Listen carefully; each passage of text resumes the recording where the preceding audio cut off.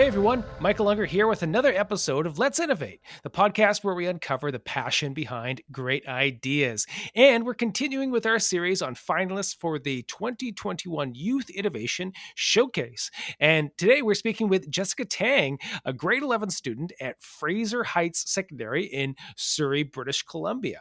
And her innovation was a novel deep reinforcement learning controller for indoor farming. Really cool stuff. Hey, Jessica, how's it going? Hi, I'm doing great. How about you? I'm doing really good. So this innovation that you came up with, it's essentially, and correct me if I'm wrong, it's essentially an AI controller that uh, aids in watering of farming so that essentially the plants are getting just the perfect amount of watering, which is better than, say, a human, trying to figure out how much water all the plants needs. Am I getting that right? So water is one of the components, and it also takes in different other factors in the environment, like carbon levels and like the important things, sunlight or artificial light in this case, because it's indoor farming. Okay, so the whole everything that's needed to grow these plants, the AI is measuring the levels for uh, effective optimization, right? hmm Awesome. So where did this come from? Like, how were you inspired to come up with this innovation? 2 years ago, I took my first programming class in school, so that's kind of when I first got into the field of coding and artificial intelligence. And then after that, I was actually accepted into a summer program where we learned about the basics of artificial intelligence, and I coded my first AI project. And I realized I really, really enjoyed AI. Like, it's just really fascinating to me. And so, and one thing that I really like about AI is how you can apply it to almost any field and you're not limited to just one specific field. So that's kind of where the indoor farming comes in. I found out about the concept of vertical farming, and that I also thought was super cool.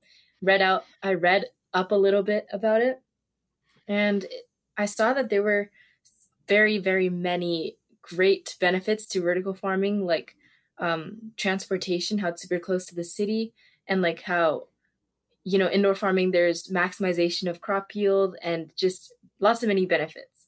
But there are some things that can be improved, like the labor costs, and also in general, indoor farming just like currently, if you wanted to apply a treatment to the field, it was a little bit general and based on like standardized testing. But with so I realized with my innovation reinforcement learning, I could actually have individualized treatment for each plant, and that's kind of where the idea started from. Well, that's really cool. So AI was really kind of like where your passion sort of started brimming. But I'm curious, like you did sort of say that you had learned about these vertical gardening techniques, but are you a gardener yourself? Like, are you actually interested in gardening? Is that sort of like how the two worlds combined, or did you just see a need in the vertical gardening field for your an AI innovation? I wouldn't call myself a gardener, but I do take care of plants in my room, and that is like a hobby of mine. But I started with AI, and I really like the application of it. So. Yeah. So where do you? I mean, obviously, in 2021, the field of artificial intelligence has evolved and is really growing. Even as we are right now. How are your feelings about the field of artificial intelligence? So what would you really love to see yourself doing with artificial intelligence? Well, artificial intelligence is a really new field. And I think I previously said there were so many applications of AI. And I would like to explore more various ways of applying AI to different topics, maybe to fields that haven't been done before. I really like one of the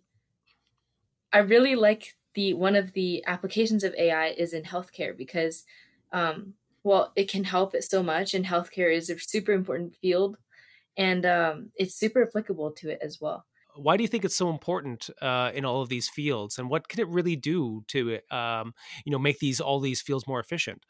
Before artificial intelligence, it was kind of hard programming. It was like the programmer humans tell the computer, if this happens, then you do this. But with AI, instead of just directly telling it what to do, you can actually code it and make sure that it learns by itself so that we don't have to tell it explicitly what to do for every single scenario. And that's part of what makes everything so efficient. Like, for example, in my project, if you were to hard program it, I think that would be really hard and take a huge amount of time, probably not even possible, because you would have to code every single scenario possible and then code what the machine has to do. But with AI, it can learn from pre-existing data that you feed into it, and it can figure out patterns and um, figure out what is the best action to take, for example, at this state. And that's what I really like. What I find fascinating about AI is how it can almost function, quote unquote, on its own. Um, of course, we're still getting there. There's still so much left to learn and explore in AI, but I think the progress we've made so far is really incredible. Jessica, when I was in high school, I was also, really interested in artificial intelligence and robots, but it was primarily just through science fiction. Like there wasn't really a whole lot going on, so I'm curious, how did you first start learning about artificial intelligence as something that you could actually work in and start developing through an innovation? It's quite common, actually. Like I found out from my friends, a lot of people think artificial intelligence and we automatically think of science fiction movies and like robots taking over the world. But I think that's not going to happen for a really long time. Um, and when I first started learning what AI was and how it's not science fiction, just like how they depict it, it was through the summer camp that I was talking about. So I I learned kind of, first we eased into it with like the different types of machine learning, and I think that's like a really great way to start off with AI.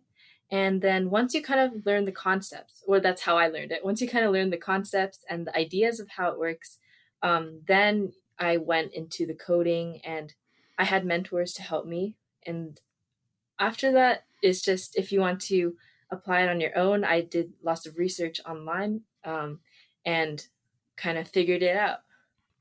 So just to clarify, Jessica, did you say that you don't think that robots are going to take over the world yet, but at some point they might? It's quite unpredictable, and anything's possible. Yeah, so let's take you back to that place when you were first learning about these new innovations about artificial intelligence. Like, were you always kind of like an inventive kid? And did you sort of see yourself when you were younger, getting into science, potentially getting into technology? What other things inspired you when you were younger? I grew up as a pretty actually arts based girl, I guess. I played musical instruments. I really enjoyed dancing, and I thought I was going to go into the creativity field when I was older. But it was when I got into high school and I kind of got exposed to more opportunities and different specific courses. I learned that I was actually pretty great at STEM and I wasn't intimidated by it anymore. So, and I realized that like this is something I really enjoyed, and I'm not sure why I didn't explore it more. But yeah, so since grade eight, I've basically I first joined like a math honor stream at my school, and that kind of opened up more opportunities for me. And then I talked about taking the first computer programming class at my school. So it kind of, my path, I guess, started with my school, and then from there I gained confidence um, and I guess just enjoyed the field a lot. So I did research and I did more extracurriculars in STEM specifically, like the science fair this year and Youth Innovation Showcase. Maybe tell us a little bit about the process of going through the Youth Innovation Showcase with your idea. Like, how did your idea develop, and how did going through the process of pitching your idea and getting feedback, how did that all evolve for you?